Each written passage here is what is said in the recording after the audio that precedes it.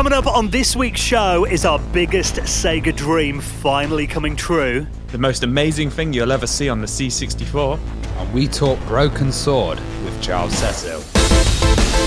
This week's show is brought to you by Beer 52. Hello and welcome to the Retro Hour Podcast, episode number 246, your weekly dose of retro gaming and technology news with me, Dan Wood. Me, Ravi Abbott. And me, Joe Fox.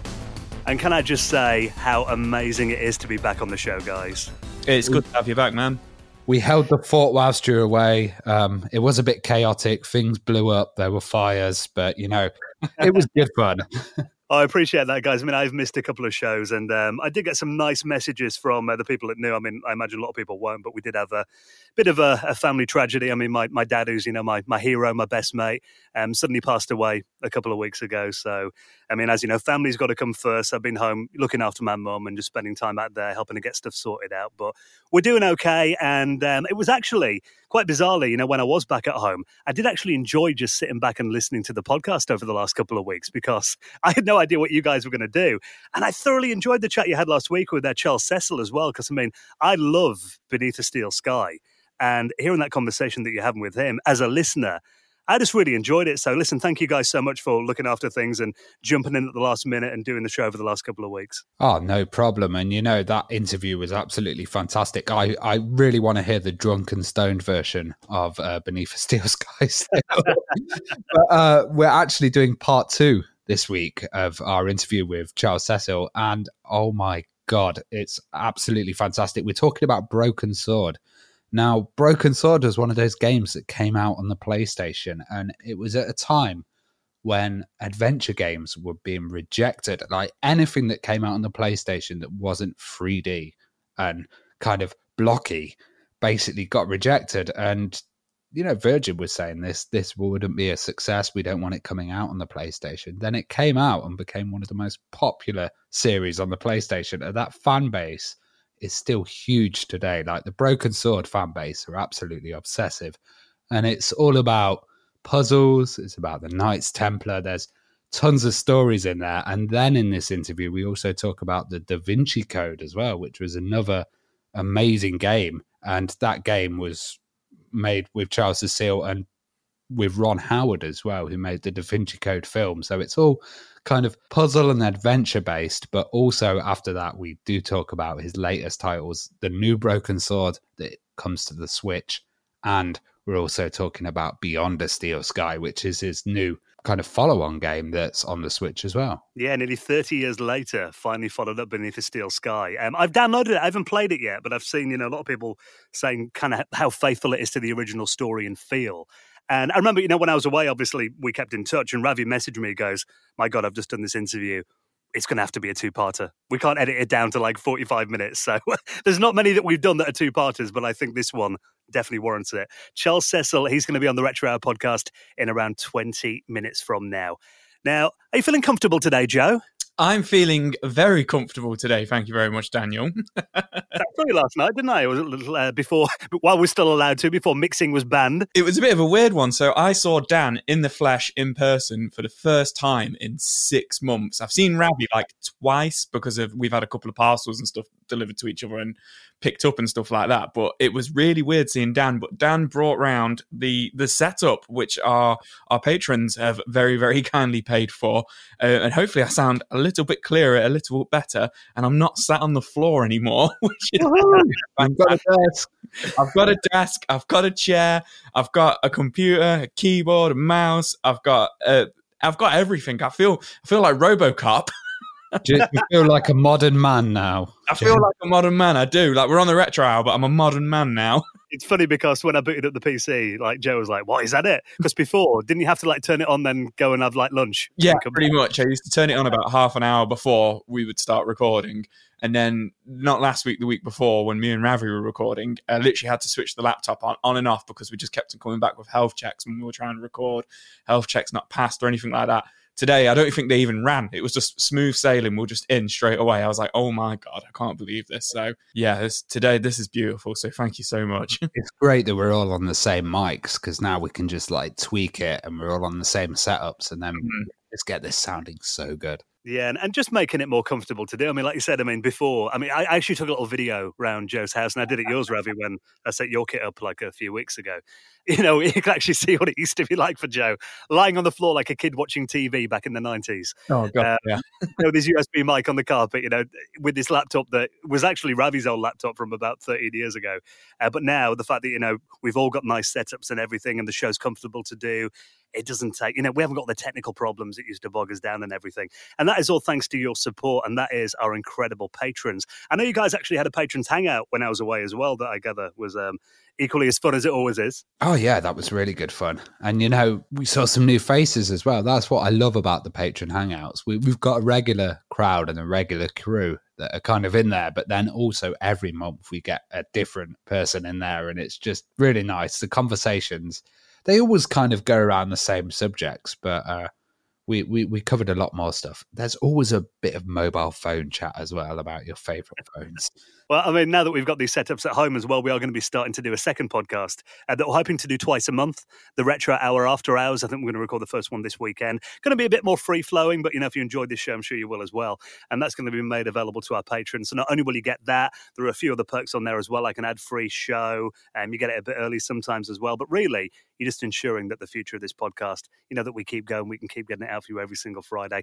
And, of course, for making a donation into our Patreon, you will get a mention on a future episode in the very prestigious high score table, the Retro Hour Hall of Fame. Like this week, thank you to Alexandra Fillion, Chris Pode, Hein Andre Gronstad, James Bradley, and Seth A. Robinson, who all made donations into the running of the show. Thank you so much for that, guys. We really appreciate it. And if you'd like to do the same, you'll find the link on our website at theretrohour.com.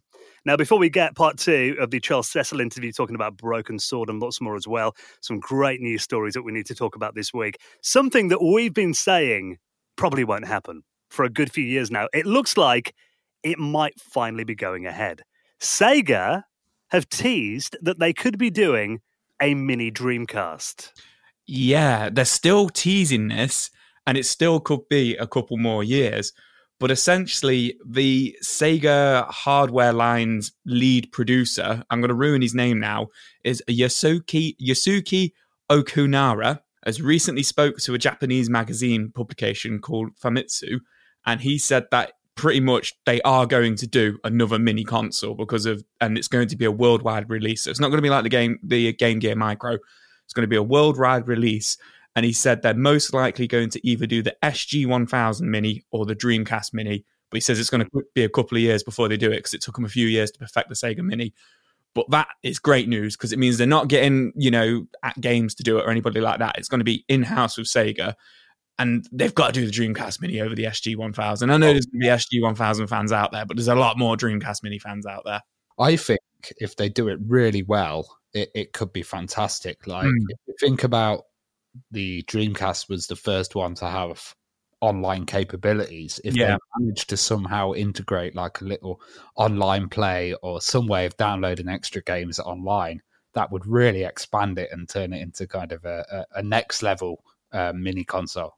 Yeah, absolutely. I think they'd be really good for them to get some, you know, kind of long lost Sega IPs on there as well. Some games that people haven't really spoke about or played in a long time. Because obviously you're going to have Sonic Adventure 1 and 2 on there, and you're going to have probably Power Stone and stuff like that. But there's going to be so many other amazing like shoot 'em ups and, you know, top down shooters and games like Zombie Revenge and stuff like that. You just don't hear anything about anymore. So I'd absolutely love to see some of those games on there, which are all, you know, in-house Sega games. And I think they've obviously learned lessons by doing the Mega Drive and Genesis Mini. Like you said before, they used to kind of outsource stuff to companies like At Games, and it didn't always get a great reception. But I think now they know how to do these things in-house. And they're already, you know, full steam ahead doing the Game Gear Micro, and they've done, you know, the Mini Arcade they've done as well. So it seems like their kind of hardware division is set up to do this kind of thing. Yeah. I've seen a few people online saying, oh, it won't happen because the Dreamcast wasn't popular enough. But if you look, actually, the Game Gear sold 10 million worldwide. Yeah. The Dreamcast is like 9.8. So, I mean, there's not much between them, really. Pretty much the same, isn't it? Yeah. So, but also, if you think of some of the titles, like Dreamcast had a big selection of shooting games. So, I'd like House of the Dead. You know, there was a huge selection of shooters. I would love to see some kind of light gun. I don't know how hard it would be to do, but some kind of light gun add-on for this. I think that would really, really sell. As long as I get my keyboard plugged in and we can play Typing of the Dead. I was about to say, I would love to see Typing of the Dead. I'd love to see House of the Dead. I don't know if they'd be able to do it, but even if it was on there and you could use the controller that comes with it, that would still be pretty cool. But this, I mean, when I was reading the article, you know, he says like it won't come out within the next year or two after the Sega Mini. So I would imagine we might see it 2022 maybe, but still, it's hopeful. Fingers crossed. And, you know, the fact that some people say, the Dreamcast wasn't that popular, you're looking at 10 million worldwide. The thing about it is the Dreamcast seems to be one of those systems that actually the popularity of it has grown since it was on sale. I mean, you talk to pretty much any retro gamer, there are a lot of people that have kind of maybe didn't have it back in the day. You know, they've got a PlayStation 2 or something, that in the last couple of decades have actually discovered what a great system it is. So I think actually the fan base in terms of retro fans is probably bigger now than it was like 20 years ago. Yeah, it got hammered by the PlayStation, didn't it? So that might have stunted it a bit at the time, you know, just the amount of people buying them. Yeah, no, 100%. I think Dan's right as well. People have gone back and discovered it and found out like it's this like 2D fighting game, 2D shooting game, like powerhouse, and people have fallen in love with it. So you'll probably find if they made it, I reckon it'll probably outsell its original run. Yeah. Wouldn't surprise me. I mean, if the price is right on it. And I mean, interestingly, no mention of the Sega Saturn Mini, which I know, again, it's one of those systems, a very niche system, but I think if they're going to do these, I mean, they're doing the Game Gear, if they're going to do the Dreamcast, may as well do the Saturn as well. I mean, it makes sense. I imagine they're all based on pretty similar hardware. Oh, I can imagine the Saturn's a lot harder, though, because they stuck to 32-bit chips in there, didn't they? So is that correct? Architecturally, yeah. I mean, it was a complicated architecture, but I imagine emulating that on like a modern, actually, yeah. I think it's called Muffin, or there is a. Don't quote me on that, but I know there is a Saturn emulator that's quite good at the moment. So it's good to see Sega kind of going back to roots and giving the fans. I mean, it's something we've been saying ever since Sonic Mania came out, that it really does feel like they're kind of listening to what their fans really want at the moment. So I'm all for that, the Dreamcast Mini, even though I've got an original, and I know you'll buy it, Joe. You buy all these mini consoles. Yeah, 100%.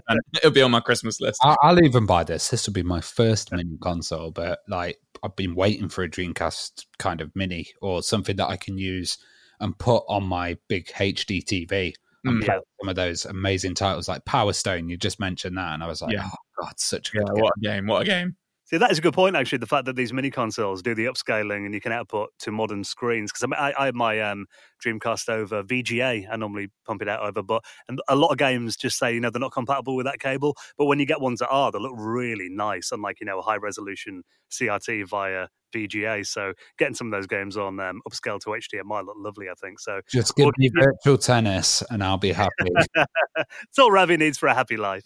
We'll keep you posted when the Dreamcast Mini comes out, though, but very exciting news. And actually, we've got more exciting news from Sega to talk about in just a minute. But while we're on the mini theme, did you see this little tease that came out over the weekend then? This is from Retro Games Limited. Now, they're the company behind the C64. Obviously, they brought out the Commodore 64 Mini and then the Maxi model, as it's kind of been nicknamed as well. They put this little tease out saying, coming 2021 from Retro Games Limited, and there is a silhouette of what we all recognize as an Amiga 500. Now, this has kind of been the worst kept secret in, retro computing, that an Amiga Mini is on the way. Not many details so far, but it definitely looks like an A500 shell on this picture. It's needed to happen for a long time. I do think there will be a bit of drama because even if you release a mouse for the Amiga, you get drama. But I think it's good that they've had a good history with Calanto, who's the actual company that will that own the rights to the operating system and also Amiga Forever and the Kickstarts and stuff, which makes it all legal. They did the C64 Mini before, and I think, what they need to do is they need to get a good selection of games on there. So you want to see stuff like Defender of the Crown, Monkey Islands, Lemmings, Worms, Sensible Soccer must be on there.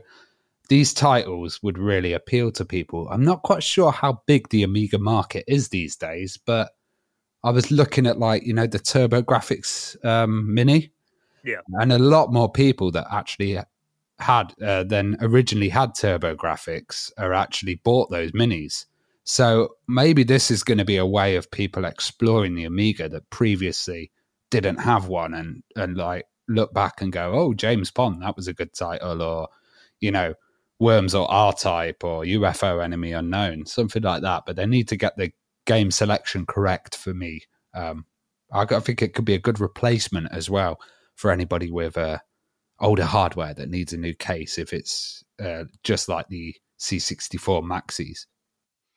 I think what interests me about this is, like you said, it's going to be a computer, again, like the C64. And actually, they did a really good job with the Maxi and the Mini that they did, the 64 models, I think.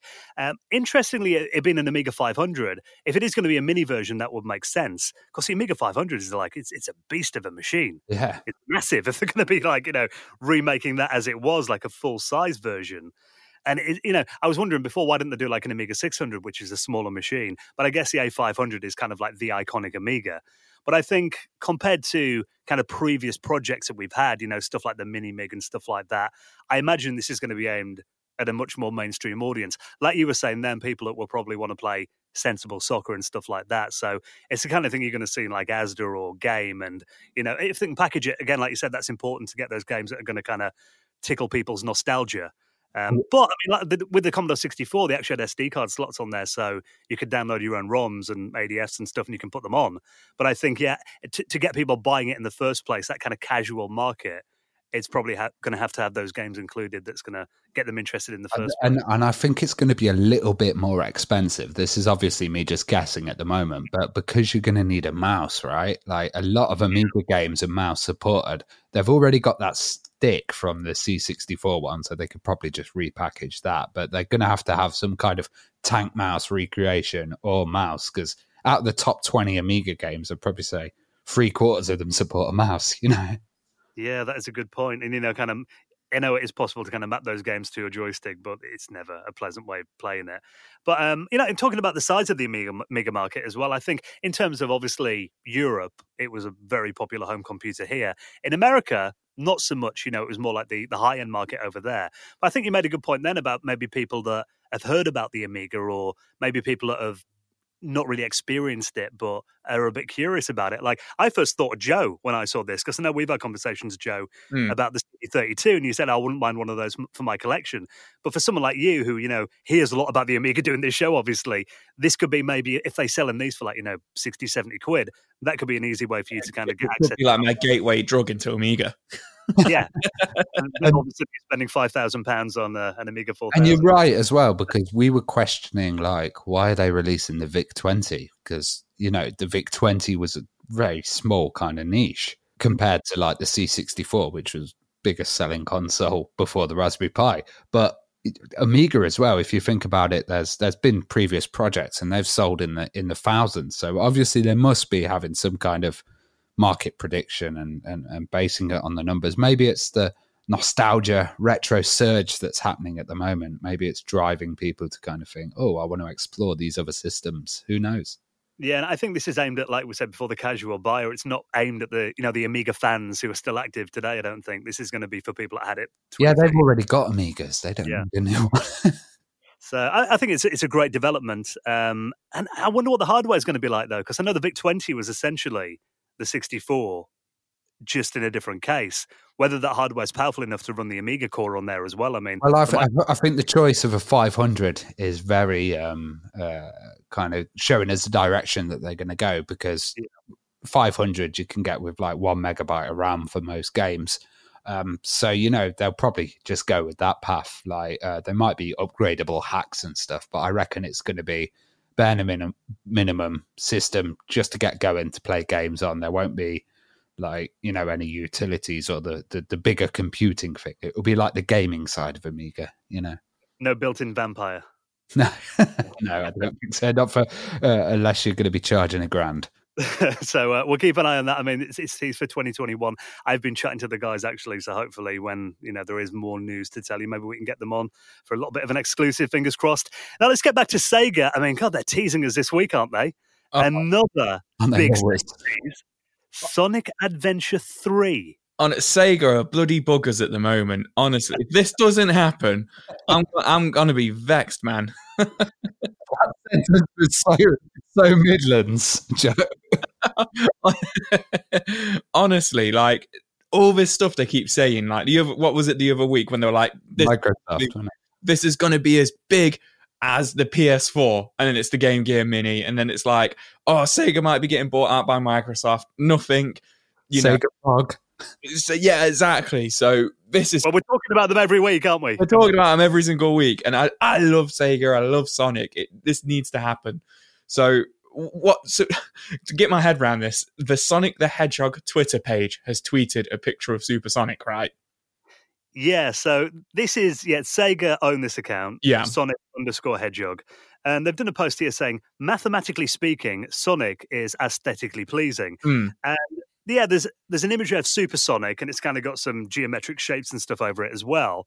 But a few people have actually analysed this, thinking that was a bit of a weird tweet. And they've zoomed it in, and it appears kind of hidden, quite grainy, on his right cheek is the number 3. Yeah.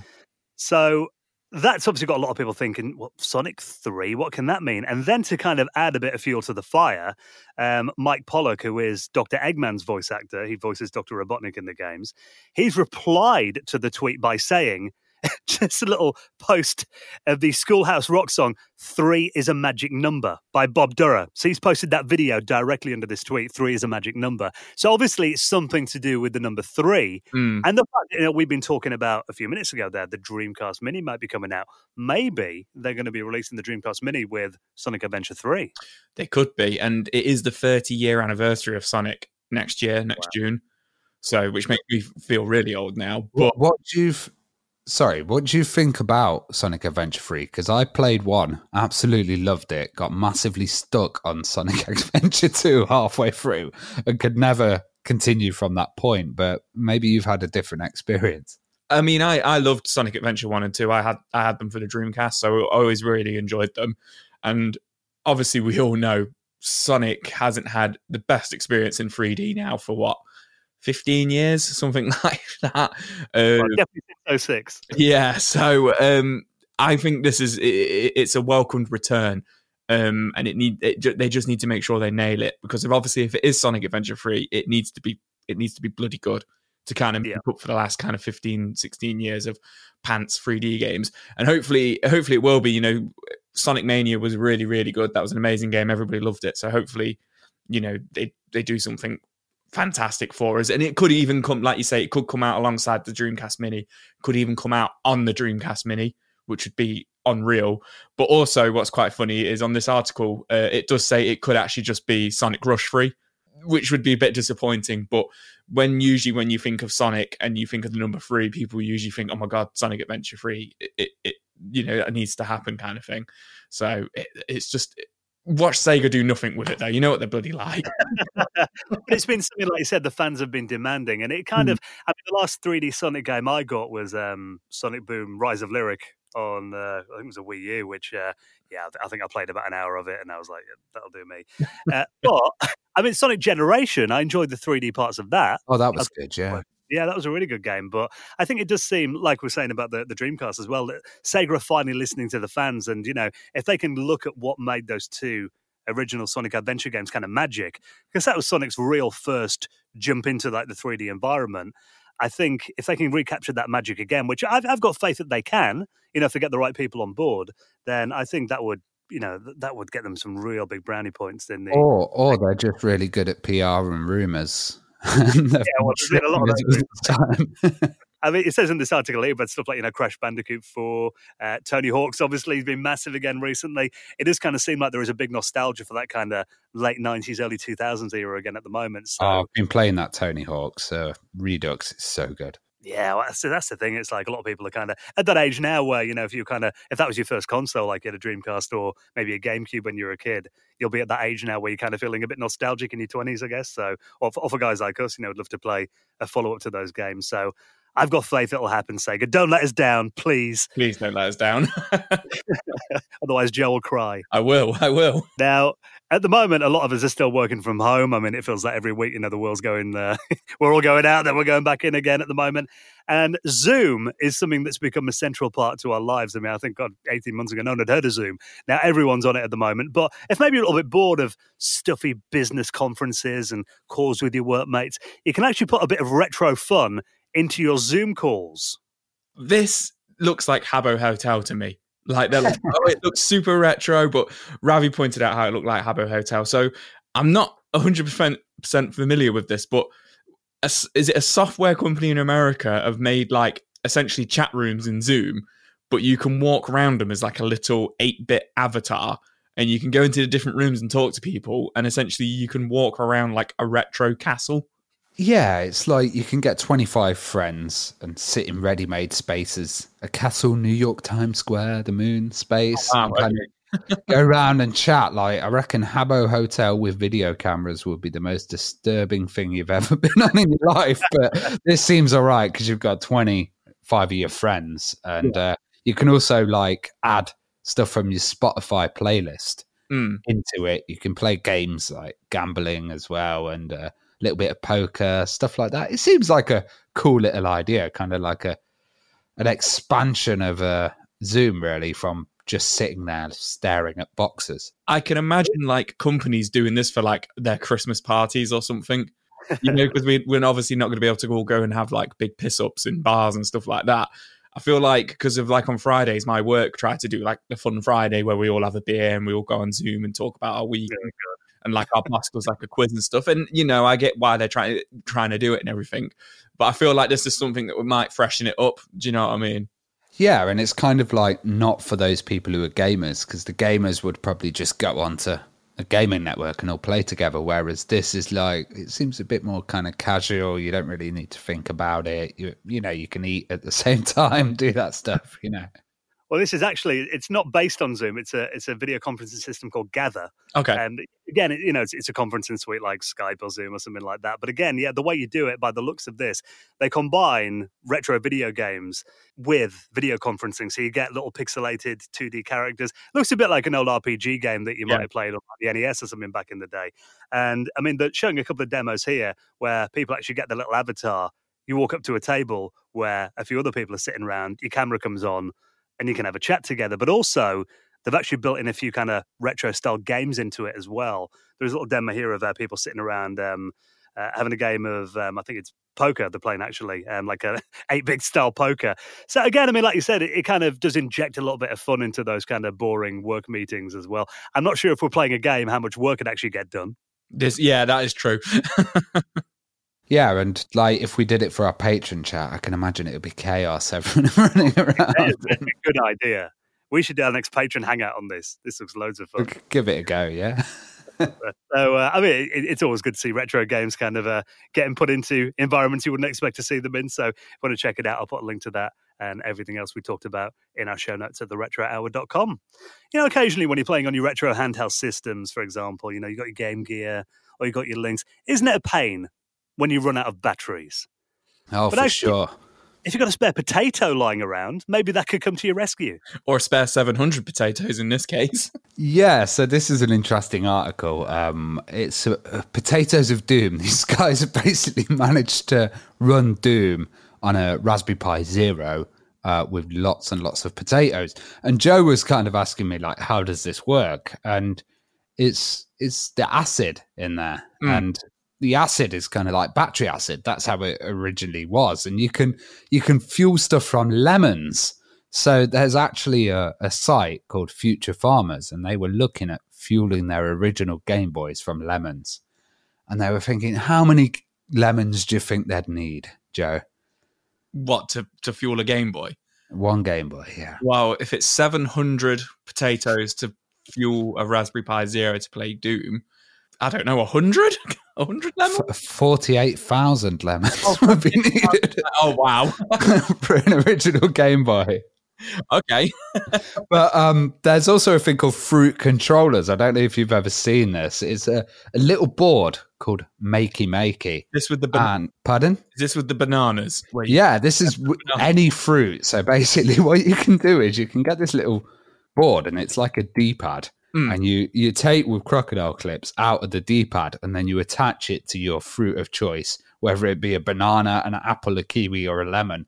And what you can do is use them to control the video game. But like, obviously you have to be not that aggressive, or you're going to be squeezing your lemons and kind of ruining the reactivity. But I've actually played on one of these fruit gaming machines, and it's absolutely mental. And this circuit board's only like 40 quid from Firebox called Makey Makey. So if you want to use some of your fruit at home, you've ran out of components for your machines, then you could just go to your fruit bowl, hook them up and start playing retro games. Imagine if you buy your new PS5 and you open it up and it just comes with like a switchboard and a banana for your control. I know all parents are thinking, there's a way to get the kids to eat the fruit and veg. Yeah, definitely. I wouldn't like to eat it after about 50 people have played on it. Squeezed the banana. Not after a sweaty Streets of Rage session, maybe not, yeah. Now, before we chat to part 2 of Charles Cecil with Ravi, Broken Sword is the subject this week, let's just have a quick look at this. I mean, this looks incredible. One of my all-time favourite games has been ported to a platform you wouldn't even think could run any of this game, let alone the full animated introduction. I'm talking about the adventure classic Another World, also known as Out of This World, I believe it was called in America. Someone's actually got the amazing animated intro running in full on the Commodore 64. And there's also a little tease of kind of the start of the first level in here as well.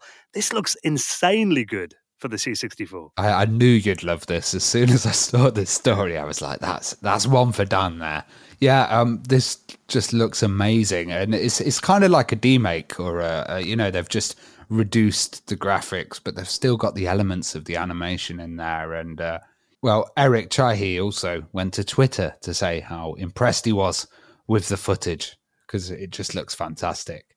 I remember playing Another World as a kid, and it was always, I'd watch that animated intro right through every time, because when you got Lester kind of pulling up in the car and, when he lets himself into the building in the middle of the night and he uses his computer and ends up in that weird new dimension, it was just the most cinematic and atmospheric thing I'd ever seen in a video game at the time.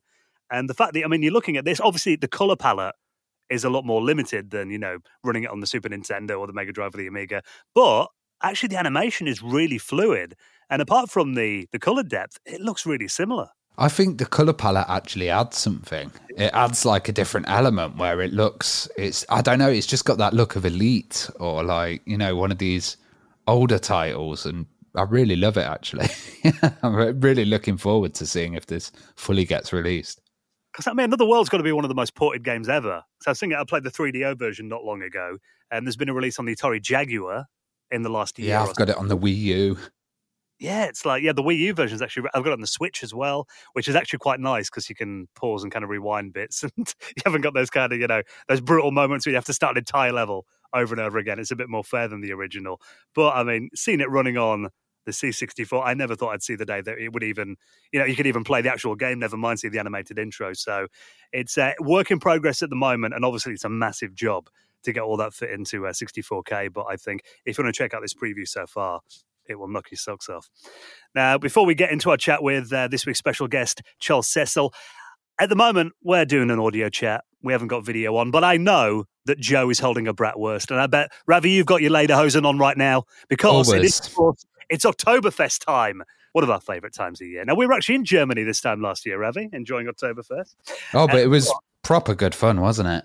Oh, it was an amazing time, and just the atmosphere of it as well, the Oompa music and everything. We had such a good laugh doing it. Now, the reason we're mentioning Oktoberfest at the moment is because we want to give a big shout to our sponsor of this week's episode, our very good friends at Beer52. Now, if you head to this website right now, tap it in your phone, beer52.com/retro, you can celebrate the famous beer festival of Oktoberfest in your own home with a free case of 8 German craft beers from our good friends at Beer52, the world's biggest beer club. All you've got to do is cover the postage, £5.95, and they will deliver them straight to your door.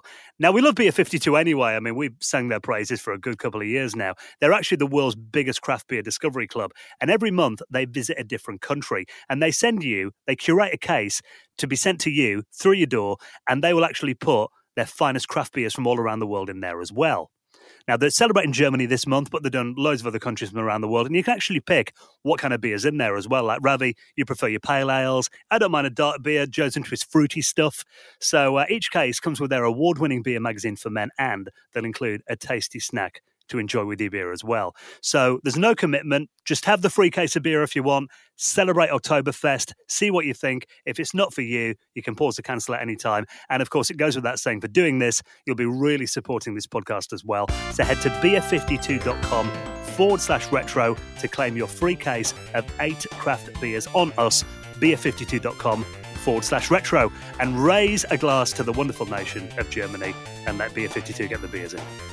Right then, I think it's time. We got the second part of this incredible interview that you did last week with Charles Cecil talking about Broken Sword. That's next on the Retro Hour podcast.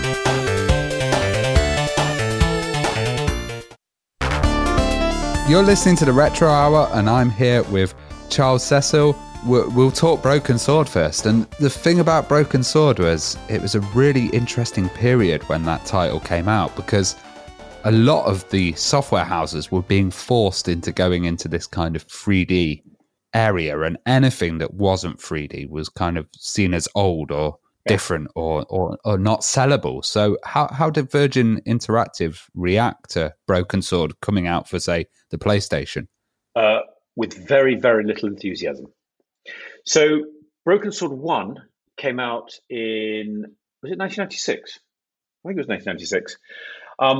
And so it was a beneficiary of CD, but the big problem was that Sony's PlayStation came out and completely decimated and changed the market.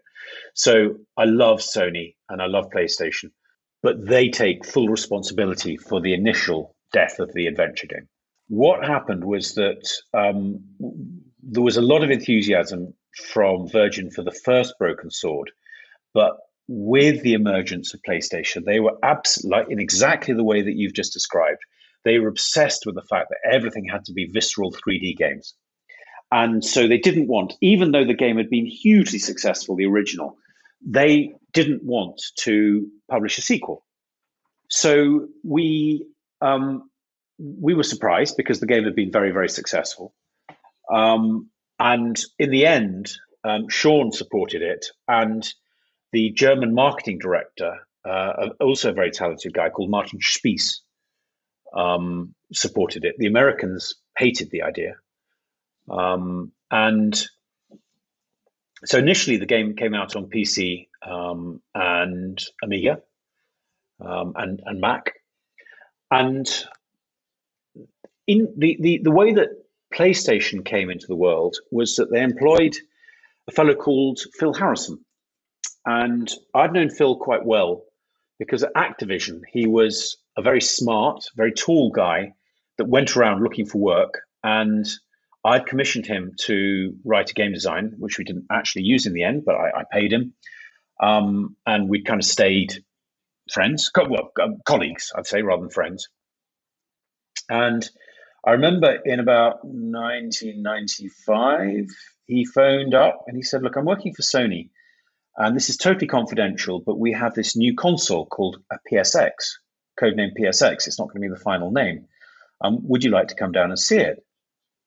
Now, at that point, I'd never talked to anybody from Nintendo. I'd never talked to anybody from Sega. And so the idea of somebody, a console manufacturer, actually getting in touch with developers was unbelievable. And so I remember going down to London and meeting up with him. And he showed a demo of a dinosaur head in 3D. I'm sure it's available on the internet. But it felt incredible that you could move around and see this dinosaur moving. So I pitched Broken Sword. And I have to say, Sony had very, very little interest because they too thought that their audience wanted visceral 3D games. And they eventually convinced them to do it and went back to Virgin and said, look, we've had some interest from Sony. Would you like to publish it? And they laughed at us and said, this is just stupid. It'll never work. I mean, this is part of the disconnect between the audience and the publishers, to be honest. And we released the game onto PlayStation. And I really regret that we didn't do more work on the control system, because if you're using a controller, it was difficult to control. There was an advert for a mouse in every version, and I think a number of people did buy a mouse. But we didn't know what to expect, and then the game went out for review. Now, these days, if a magazine has a circulation of 20,000, that's really good. At that time, the official PlayStation magazine in the UK had a monthly circulation of 600,000. It was insane, wasn't it? It was the insane. Popularity of that one. Yeah. Germany, I don't know what Germany was, but it probably wasn't far off. And France probably wasn't far off. And I remember that the reviewer of the UK was this young woman called Ali West. And the reason I remember her name is that she absolutely loved the game. She gave it 9 out of 10. And instead of the normal 2 pages, she gave it 6 pages.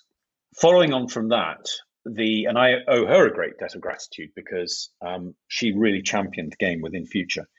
And on the basis of that, the game also got the same coverage in the French and the German magazines. And because of the success, they cover mounted it. They had a demo that we hadn't taken very seriously that probably between 1 and 1.5 million people played, PlayStation owners played. And the game was incredibly successful, hugely successful. And, was later voted in the top, I think it reached number 6, the 6th best PlayStation game ever. It beat a load of the Tomb Raider games. It just beat huge titles. And it was exactly what the PlayStation audience wanted. Of course, they loved, the Breakout and all of those. Sorry, not Breakout. Wipeout. Yeah. Wipeout is exactly what I was thinking of. Of course, they loved Wipeout. But what these publishers were all doing was producing a gazillion games that were all virtually identical. And so when something that was completely new and completely fresh came along, there was enormous enthusiasm for it. And we worked as a first party with Sony, with PlayStation on this. And they had a tiny team. I remember the head of marketing was a fellow called David Patton. And his head of PR was Liz Ashford. They were insanely successful, and yet they had so few people. And I remember, and I'm not sure I've ever told this story, but I remember with the first Broken Sword, we really wanted it out for Christmas. It would have been probably Christmas 97. I don't know, probably Christmas 97. We'd run into some problems, and the QA guys in Liverpool had said, look, this is way off. So David sent me a fax, because that's what you did in those days, saying we're really, disappointed. We're frustrated. He was really angry, but we're going to move this from Christmas. It's going to have to go into, next year. We consider this to be a disaster. So I said, David, can I come and see you? And he said, okay. So I got on a train and I went down to Sony in Marlborough Street, and I went into his office and he told me how frustrated he was. They'd given us all this support, bloody blur. And I said, look, I think you're misjudging it. Can I phone your head of QA in Liverpool? And he said, okay. And I phoned the guy, and a new version had arrived. And he said, do you know what? This is so much better. I think you're probably going to make it. So I said, can you tell David Patton that we're going to make it for Christmas? Yeah, okay. So I said, David, here's whatever the guy's name was. And David said, okay, it's back on Christmas again. And that was the way that it worked. It was incredible. Wow. And David, I haven't seen much of him since, but he's been a Broken Sword fan ever since, and we kind of keep in touch. But they were such a talented group of people. And part of the reason that they worked so effectively was because there were so few of them and they worked so hard. Liz Ashford worked insanely hard. But there was energy and enthusiasm, and everybody was talking to each other and everybody knew what was going on. PlayStation changed after that, but it went through good times and bad times. But certainly that was very much a glory time, those late 90s. I think it's really interesting that kind of the fans took on board Broken Sword, because it very much seemed like a series that was loved by fans and by the fan community. And that kept it going, really, where other titles were like pushed. Hated by publishers. So I remember going to see Tim Chaney, and when we were trying to get them to sign off Broken Sword 2, there was a game that he was in love with that had been signed called Creature Shock. I think it was by Argonaut. And he said, this is the future. Stop writing adventure games. This is the future. And showed me Creature Shock on an enormous great television. And all I would say is, who remembers Creature Shock? Yeah. I've never heard of it, to be honest. Like, out of all the Broken Sword games, then, which is your favourite? I do. So can I briefly take you through why I'm going to sidestep that? So the original Broken Sword came into conception when Sean Brennan invited me and Noreen to come and talk to him about what our next game should be, having shot down the Egypt game. I think it was at that point, actually, instead of before Beneath the Steel Sky. And he just read a book called Foucault's Pendulum by Umberto Eco. And in it, the central premise is that there's a Templar wording or manuscript, and it all turns out to be a fake in the end. Sorry for that spoiler. But and Noreen had come from a small village called Newcastle West in County Limerick, and Newcastle West, the castle was a Templar castle, and I knew a little bit about the Templars, but not very much. And started researching it, read, of course, Foucault's Pendulum, and realized that there was this incredible narrative that just nobody knew about. And I think Broken Sword undoubtedly was the mainstream game that went to, that really created the zeitgeist.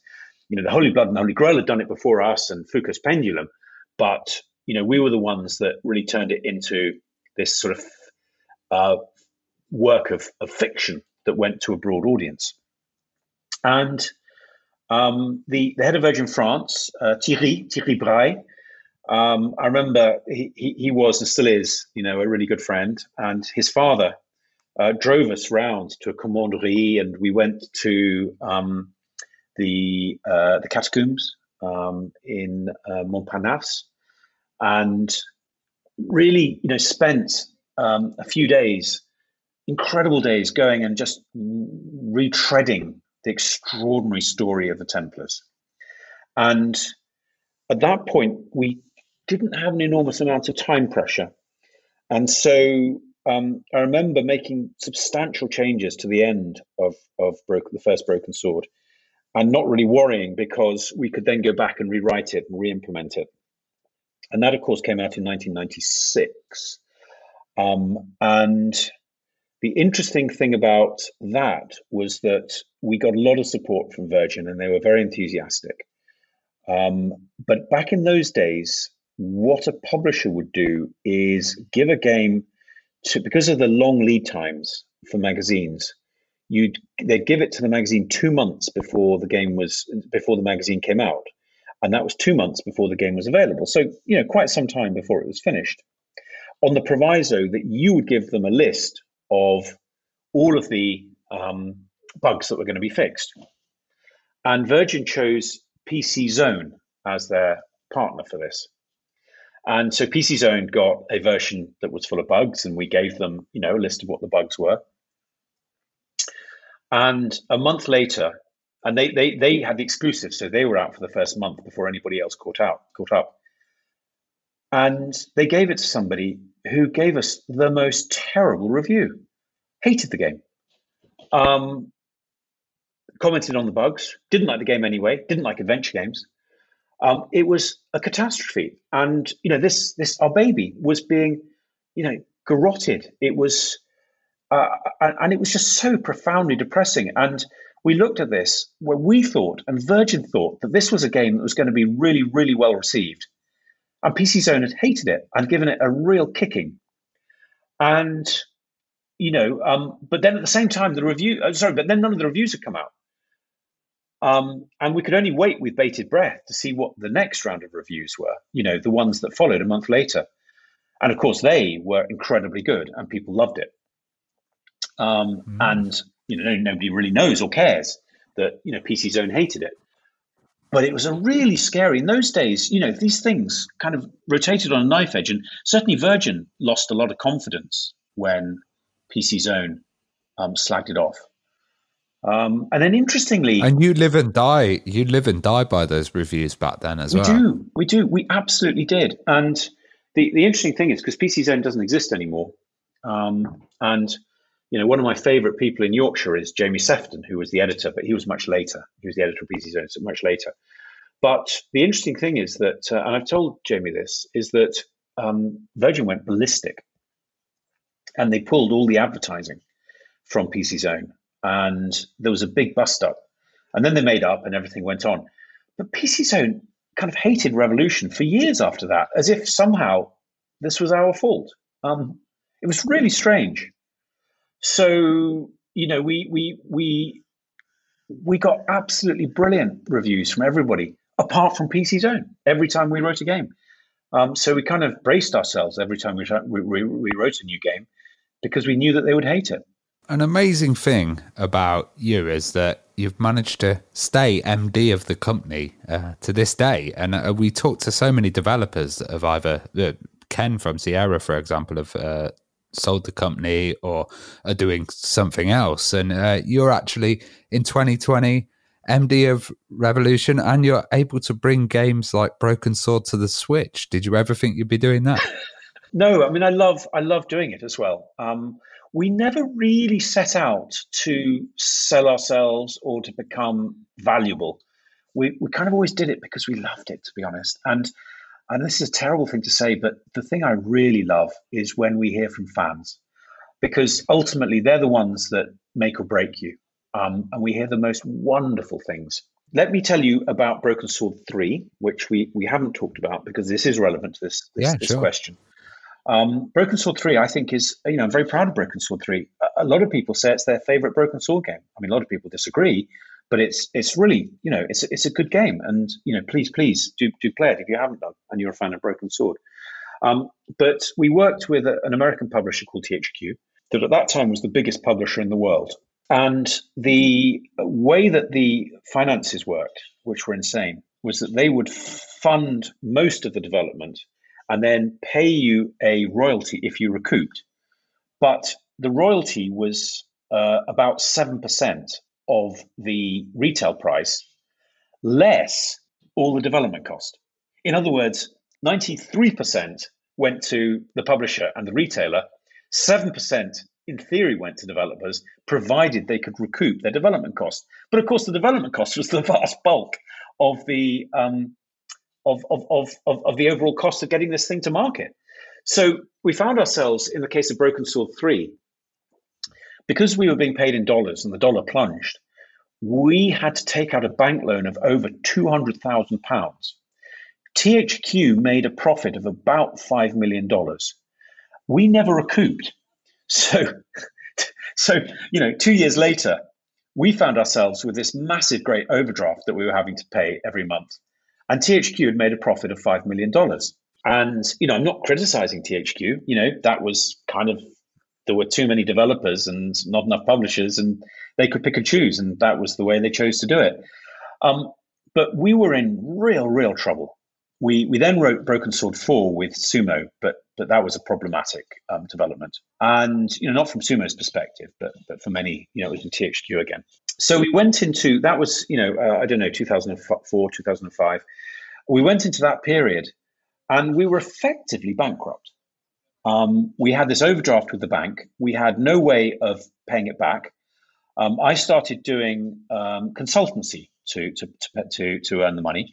And I have to say, I loved it. I worked, first of all, with the BBC, or second of all, with the BBC on Doctor Who, which was fantastic, with Stephen Moffat and, their really talented team there.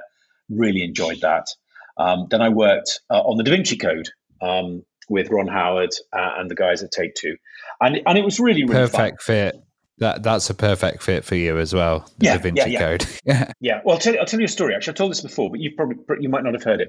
So basically, the guys at Take-Two phone me up and say, would you like to consult on this game? And, well, to be honest with you, I'm not a huge fan of the Da Vinci Code because a lot of our fans think that he stole all our ideas, which obviously I'm not going to make that claim, but they're welcome to. And also the idea of the whole Priory of Sion, I mean, it is nonsense. Just, if you're out there listening, it's fake news. It is just nonsense. Please just trust me, it's nonsense. And I'll give you a wonderful, again, serendipity. A very dear friend from school, nothing to do with Revolution, nothing to do with Knights Templar, invited me to his parents' little mill in the Dordogne, and we went and stayed. And My son and I were canoeing down the Dordogne, and my wife was waiting because she got the car, and she went to a little place called Carignac. And Carignac has got 200 or 300 people, tiny little village, one of those beautiful villages looking high above the Dordogne. And she went and had a cup of coffee and got a bit bored. And so she walked around the town, and there's a church and there's a little art gallery. So she went into the art gallery, and there was a book in the middle with a Knights Templar cross on it. So she picked it up, and the owner of the gallery saw her and walked over and asked her in French, she speaks no French, why she was interested in that book. And she answered in English. And it turned out that he was a guy called Jean-Luc Chamois, who had interviewed Pierre Plantard, the guy who was claimed to be the Grand Master of the Priory of Sion in the 70s.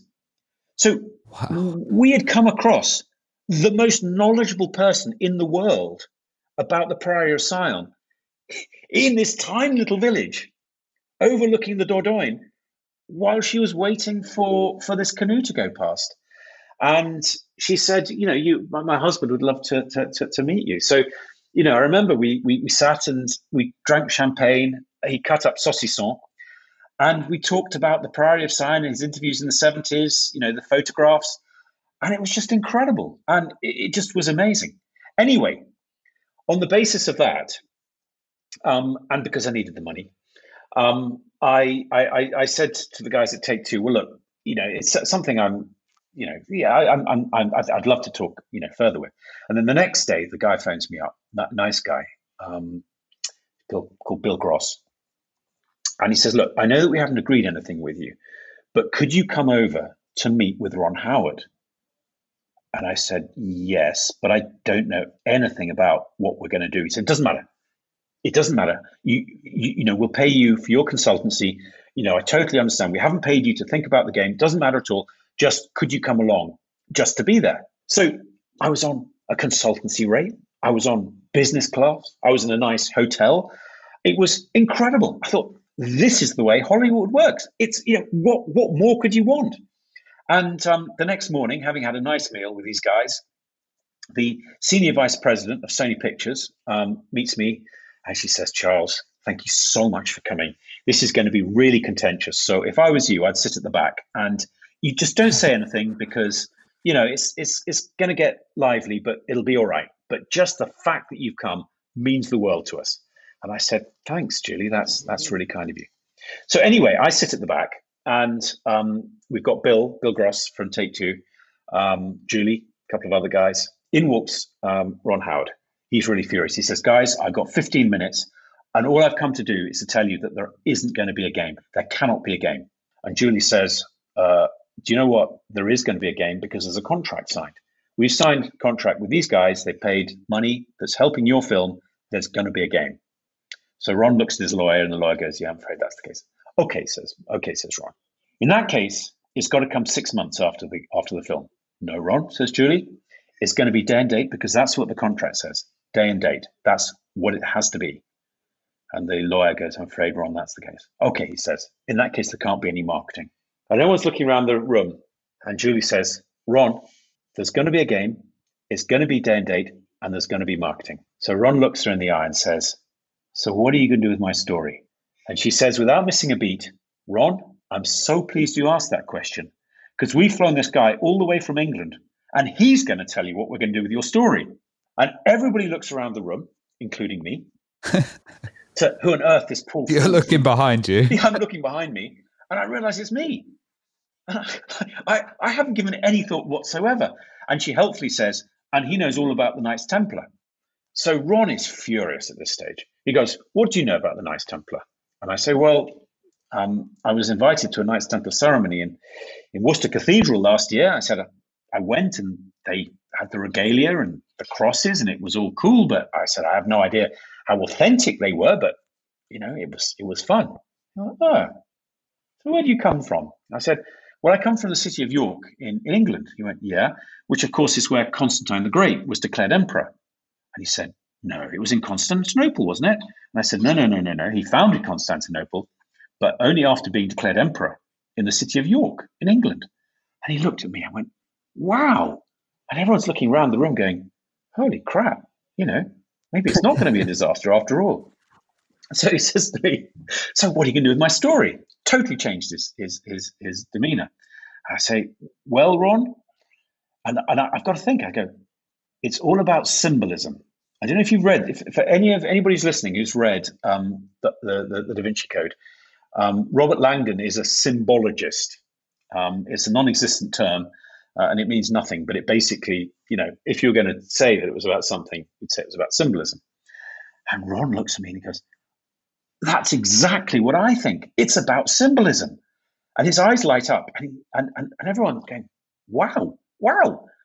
And then he says, can you give me an example? And there's a pregnant pause. And I look at him, and you could hear a pin drop. And I'm going, I really don't know. And then I say, Ron, I'm going to give you an example of what we're going to put into this game. In medieval paintings, the art style would change, the symbolism, the style would change, everything would change, but the symbolism was always the same. Mary Magdalene would always wear a red outer garment, and the Virgin Mary would always wear a blue outer garment. And a medieval audience would have recognized that symbolism, and they'd have known exactly who was who. And he turned around to his writer, Akiva Goldsman, and he said, oh my God, he said, I can see Sophie Neveu coming out of Roslyn Chapel wearing a shawl. And then he looked at me and said, is it red or blue? I went, it's red for Mary Magdalene, blue for the Virgin Mary. And we got on like a house on fire. Did you say, have you played Broken Sword? No, I didn't. I'll tell you a story. I'll tell you another story about that in a moment, though. A lot of that came across. I mean, in the end, the game, I'm afraid, was rather cocked up. I would like to think it wasn't very much to do with me. The developer was the collective. But anyway, it was a pleasure working with Sony and Imagine Pictures, which was Ron Howard's company, and indeed Take-Two and Bill Gross, who was a fabulous man. But I think we're probably going to run out of time. But so the first one has so much history that I love. I mean, in terms of development, obviously it's got history as well. Broken Sword 2, as I say, Virgin really didn't want to commission it at all. And that, of course, was about the Mayans, the end of the world. We wrote that in a year. We had already designed a lot of it in anticipation.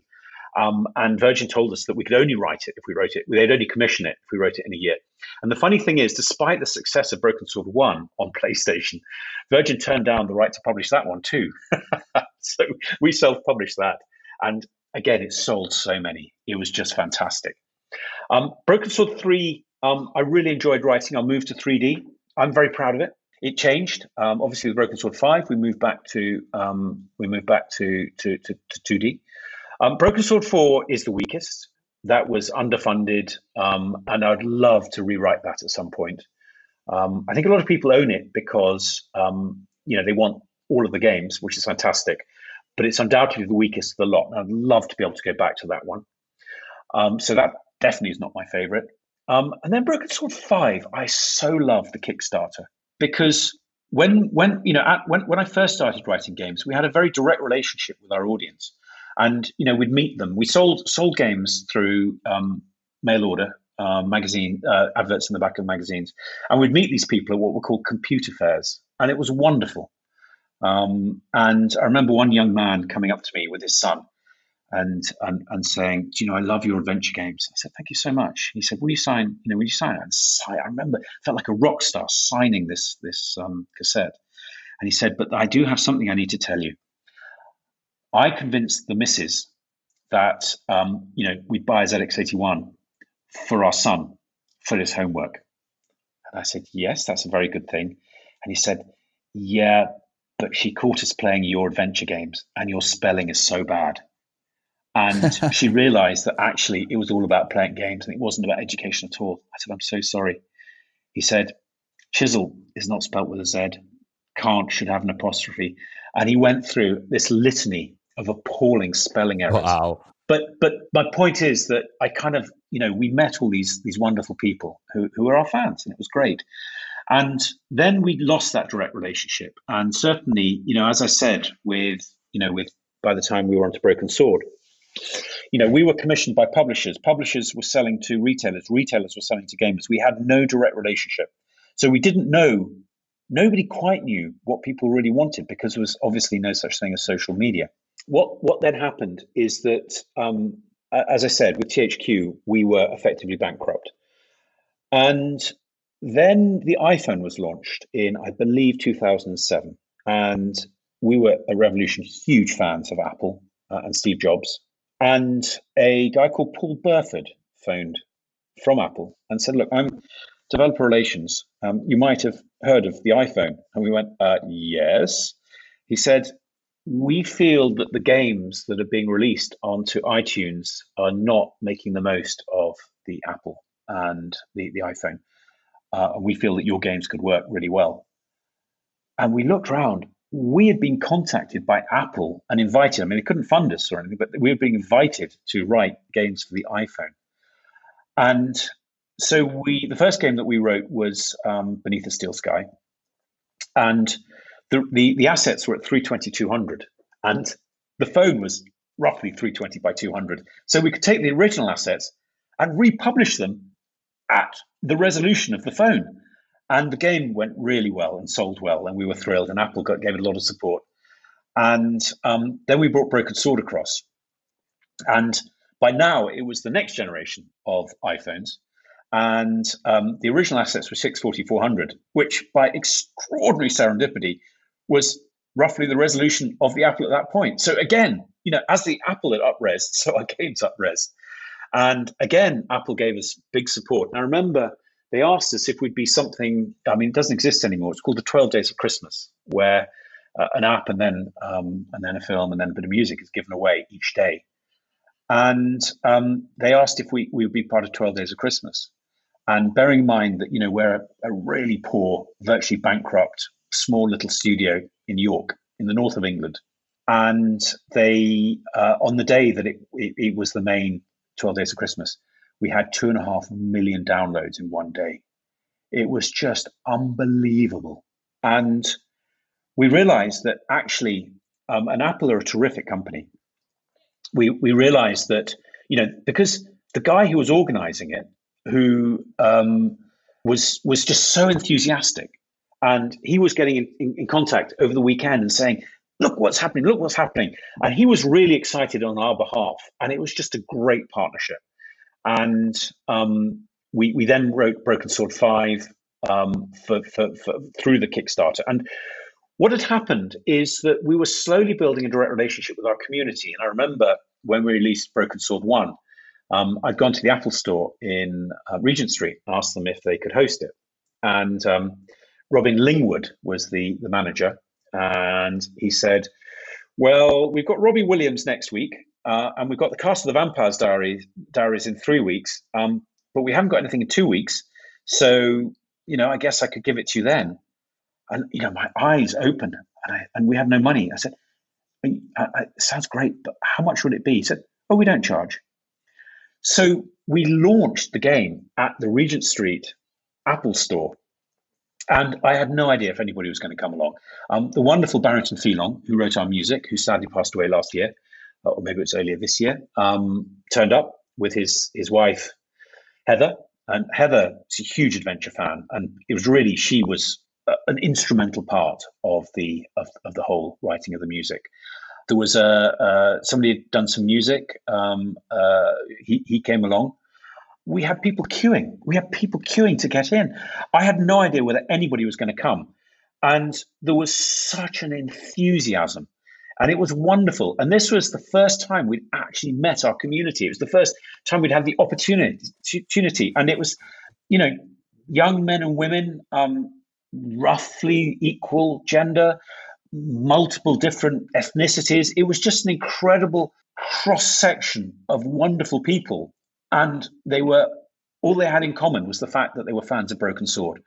And it was really that experience that gave me the confidence to, when Tim Schafer was successful with Broken Age, to do the Broken Sword 5 Kickstarter, which was an incredible and a wonderful, wonderful project. And, and we built a relationship with people that were very passionate about Broken Sword. And, you hear horrible stories about the toxicity of communities. Our adventure community are just lovely people. We're just incredibly lucky. There is so little toxicity. Of course they get very angry. I mean, we screwed up. I really screwed up for Broken Sword 5 once, or probably many times, but once I remember is that we promised that it was going to be DRM free. And we got to the point where the production was such that unless we put out the same Steam version to our fans, to the Kickstarter fans, it was going to come later than the retail version, which I thought was utterly unacceptable. So, I went, okay, let's just give them the Steam version. I know it's going to, and we'll sort it out, because we're in a turmoil. And when it came out, there was uproar and people were really upset. And of course they were upset because we had said that we would give them a DRM free version. And we'd given them a Steam version. I remember there was lots of, swearing and, these guys have betrayed us and bloody, bloody, blah. People say, you've got to get back to them straight away. You've got to go. And I said, no, I'll get back to them in the morning. And in the morning, I was actually in France at the time. I phoned the rest of the team and I said, look, we promised one thing. We haven't delivered it. We need to. What we're going to do is we're going to produce 5,000 DRM-free versions of Broken Sword, and we're going to send them for anybody who's registered who wants it. And we did it. And the extraordinary thing is, that suddenly everybody's mood completely changed. They went, these guys care what we think. Oh my God, they're sending it. And we sent it out to everybody. And we had screwed up and we had failed to deliver what we'd promised. But then we remedied it straight away. And people really appreciated the fact that we cared. And so, for a small studio like Revolution, we live or die by the relationship that we have with our community. And it's really important. So we do work really hard. Sometimes you can't keep everybody happy all the time. It's impossible, but we do try our very best. One great thing about you reconnecting with the community is that you've brought out a new title as well, which is the follow-on of Beneath a Steel Sky, which is Beyond a Steel Sky. So this game looks absolutely beautiful. Another visually stunning game. And how have you used the new technology and created some new interactive experiences? So basically, this all kicked off about 3 years ago, actually, when I went back to Dave. Broken Sword 5 was fairly successful. I mean, we're never rich enough to actually fund our own games totally, but we got to the point where we could fund the prototype. And we funded the prototype for Broken Sword 5. And with the profits of that, we were able to fund the prototype of Beyond the Steel Sky. And I got in contact with Dave. And Dave and I have been, stayed in contact for over the 25 years. And he was very much up to work with us on the game again. And we decided that we were going to license Unreal Engine from Epic, which is just an awesome piece of technology. And we'd worked on Broken Sword 3 with a fellow Italian artist called Emanuele Salvucci. Again, the serendipity, because I was just talking to him this afternoon, so this is where I remember.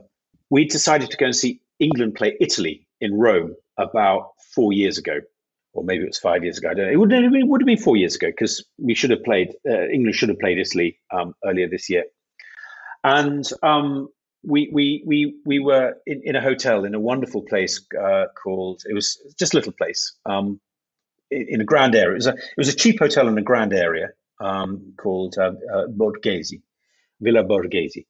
And I thought I hadn't talked to Erpi, as he calls himself. So I phoned him up and said, look, I haven't seen you for 5 years, but we're in Rome. Why don't you come over? And he came over and we told him that we were planning to write, a sequel. And, we'd love to get this particular look. And he said, I think I can help you. And he went away and he wrote something called Toon Toy. And Toon Toy, instead of the lines that define being a texture like they are on, say, if you think of the Wolf Among Us or The Walking Dead, characters have a texture on their cheek, which is a line in the distance. It looks great. And as it gets closer, it turns into this sort of black gash across their face. And I wanted to sort of move on to something that was more sophisticated than that. So what he did was create a system whereby we could actually apply normal maps, which were displayed like textures, but it meant that you could control the thickness of the line and the color of the line. And you could, what you could produce was a lot more subtle. And Dave was absolutely thrilled with this. And then again, we built an incredible team. One of the long-term people that we've had is Joost Peters, who's Dutch, who came to us when we wanted. He basically was one of three students, one of three adventure enthusiasts with Scum VM, who took on the responsibility for porting Beneath the Steel Sky to Scum VM. And that was an incredible achievement because it was written for DOS. So effectively, once Windows stopped supporting DOS, then people could no longer play. And thanks to the work of Joost and Robert Groffingham and somebody else, the game now could be available and is still played to this day, thanks to those guys. But he'd come to Revolution to do some work experience and then came and stayed and is still with us, I'm very pleased to say. And he's terrific. And, he's a huge Beneath the Steel Sky fan. Likewise, Sucha Singh, who was our art director, who had worked on Broken Sword 3, I think his first job in the industry, Andy Bosquet, who was his first job in the industry, all of whom had started at Revolution. Then when we'd fallen on very hard times and had to close down the studio, they'd gone off. And a lot of these people came back, as well as a lot of new people as well. And it was just great to build up this team. We were super secretive about it, despite the fact that I'm incredibly bad at keeping secrets. I'm very indiscreet in that way. And of course, we were absolutely privileged that Apple chose it as one of their Apple Arcade titles, which was fantastic because what they said was, their first question is, how can our involvement make it more ambitious, was what they said. And they said, look, we're very happy for it to appear on other platforms as well. They've been an incredible partner. What's the reaction from fans been like? Originally, when the PC first launched, for reasons that were a terrible mistake, we released with some bugs. So now on Steam, we're 9 out of 10. On Apple Arcade, we're getting great reviews. I mean, it's a game I'm really, really proud of. And, I apologize to people who played it originally and encountered bugs. People who didn't encounter those bugs loved it. We got fantastic reviews. And for people who did, quite rightly, they got a bit miffed. But, we absolutely worked as hard as we could to fix everything. And it's now a game that's just getting great, great reviews. I'm very proud of it. Well, it's been fantastic talking to you. And you know what? I think we're going to have to make this a 2-part episode, aren't we? Yeah, it's been really fun having you on, Charles. I wish we could have talked for even longer because you've got some fascinating stories and it's a fantastic company. Well, thank you. I mean, really, I've had the privilege of writing, adventure games for 40 years. And so I've got a lot to talk about because a lot happens over 40 years. And I have no doubt that people who are starting now, if they're lucky enough to still be writing games in 40 years, will be having stories that are every bit or as, if not more interesting, but obviously very different because this is such a dynamic industry and changes so rapidly.